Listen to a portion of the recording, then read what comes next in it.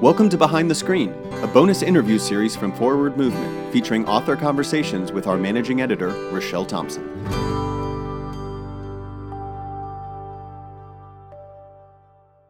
Hi, welcome to this episode of Behind the Screens, an opportunity to hear from authors from Forward Movement about their life and ministry. Today we have Catherine Healy, rector of St. Paul and the Redeemer in Chicago, and Catherine is the author for February's Forward Day by Day. Welcome, Catherine.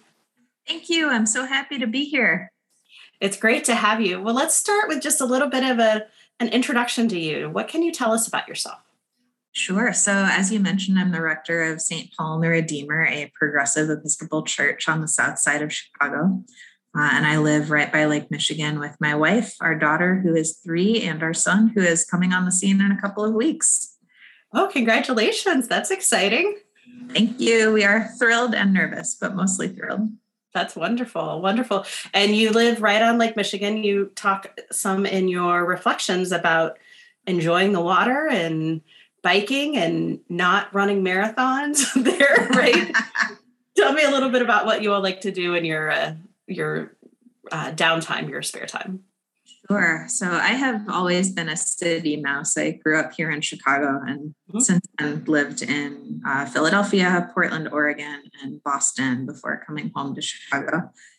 But in a lot of ways, my heart is really in the natural world. So anytime we have free time, we try to get out into the woods or get out canoeing.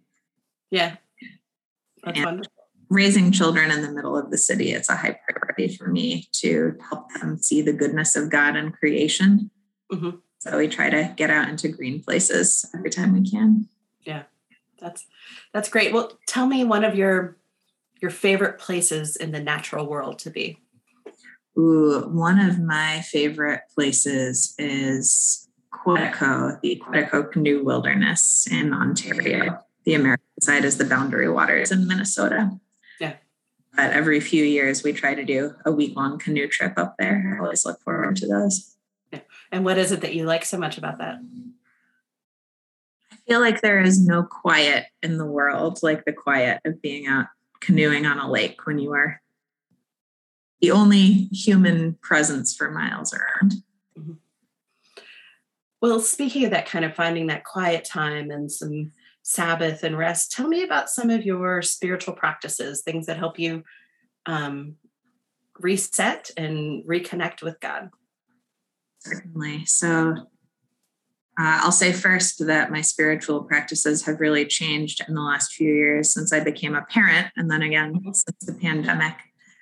But I try to find a few minutes of quiet time for prayer every day. And sometimes it really is 2 or 3 minutes. Right. But I believe that the important thing is to carve out that space, not necessarily how large the space is. So we have a little closet in our apartment that is the designated prayer closet. And I sometimes go in there to read scripture, read the daily office, or light candles. Sometimes I just sit in bed, and I am a reader of Forward Day by Day. And I feel like the devotions were made for busy working parents.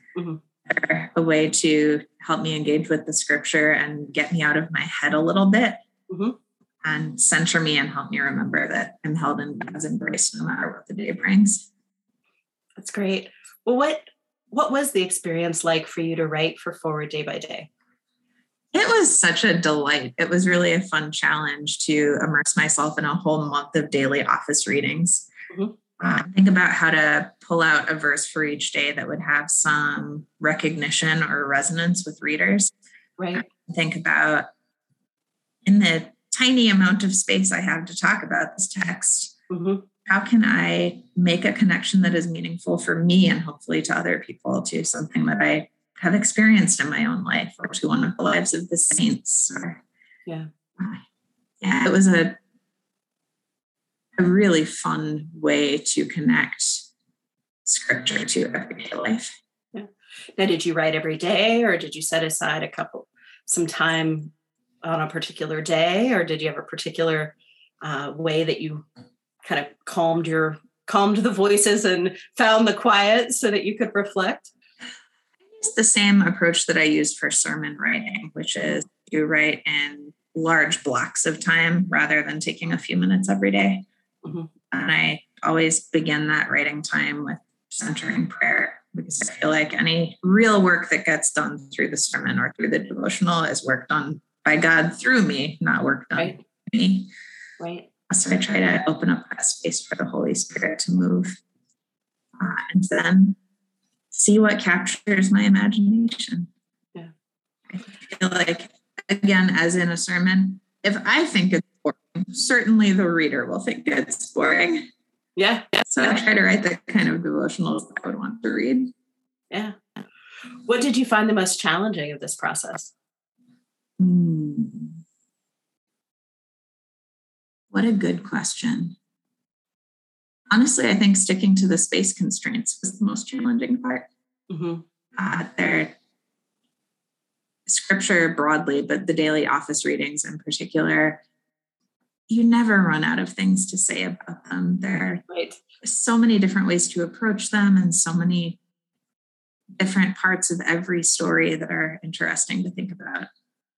Yeah. And 220 words isn't much to tell a story and to engage people in reflection and to talk about what God is trying to say to us. I mean, it's a challenge. I always find when I've written them that some of them come easily, but by the time I get to the end, I'm like, this is God must be working through me, because otherwise I wouldn't be able to do it.